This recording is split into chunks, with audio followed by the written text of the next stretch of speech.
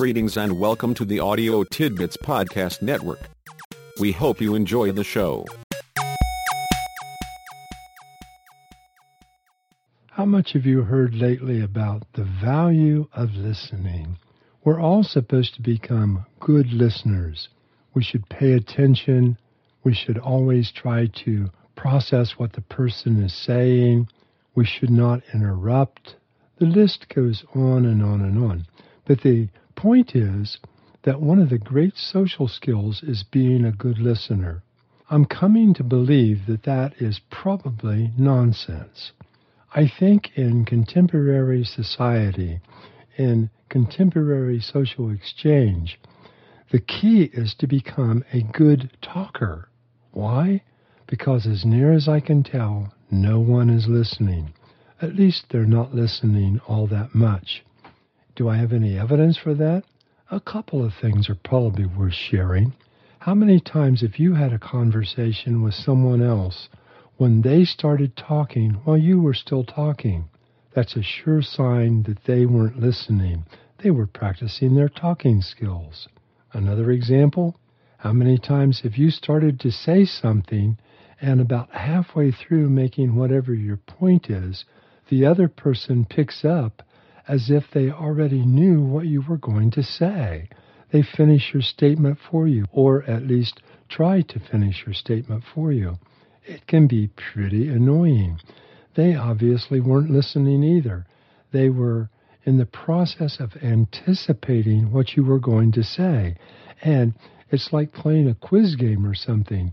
Just as soon as they thought they got it, they hit the buzzer. They finished your statement for you. It's pretty clear to me that talking is the skill we should all really work on. We should become aggressive talkers. We should become assertive talkers.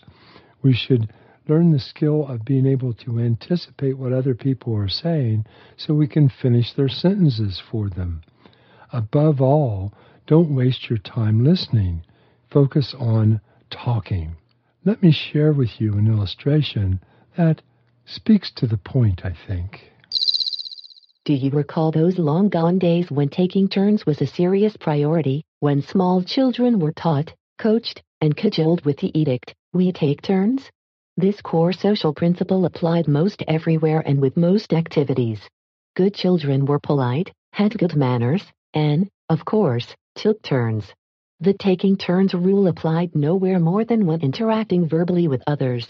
Teachers, parents, and adults more generally told us interrupting was rude and listening to more than one person at a time was not possible or was at least not something they could do. The taking turns rule served us well until the advent of asynchronous communication. It has been around forever, but when it showed up in the telephone, the simple orderliness of taking turns was doomed. At first, either you could talk or I could talk, but quickly telephone technology allowed both of us to talk at the same time. It has been all downhill from there. I blame it on the telephone, since the alternative is to attribute our propensity for asynchronous communication to a major uptick in rudeness and bad manners. Whatever the cause, concurrent asynchronous communication, CAC, has become much more the norm than the exception. I don't have any prevalence data, but I'm sure it is so common we hardly notice. It usually doesn't go so far as everyone talking at once, but it comes close. Becoming a better listener is a reasonable goal, but here is the problem. People don't take turns talking these days.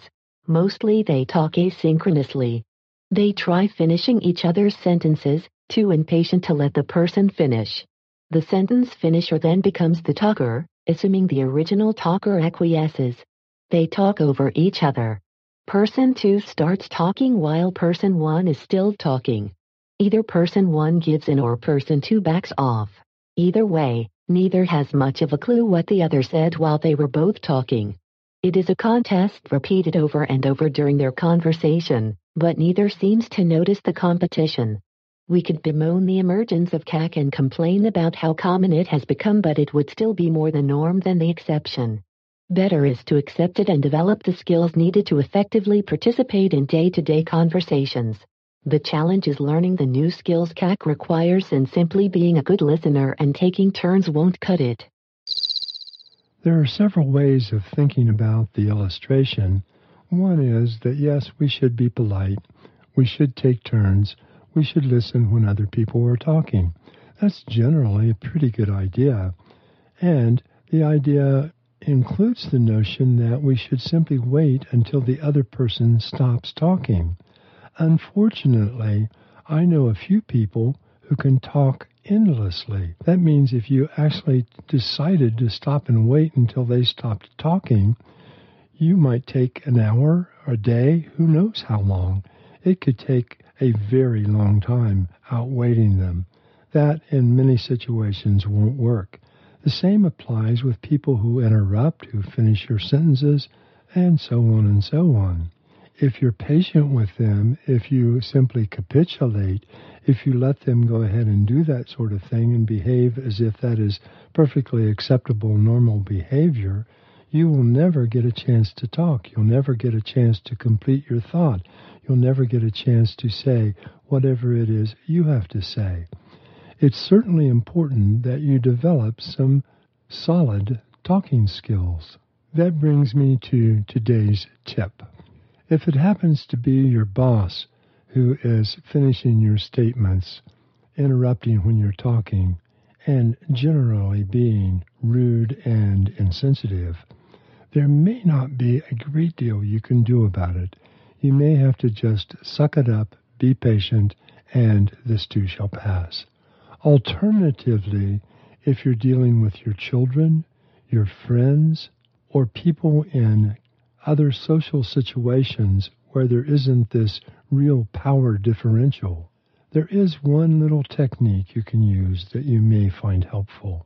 Hold up your hand and say, "Please stop.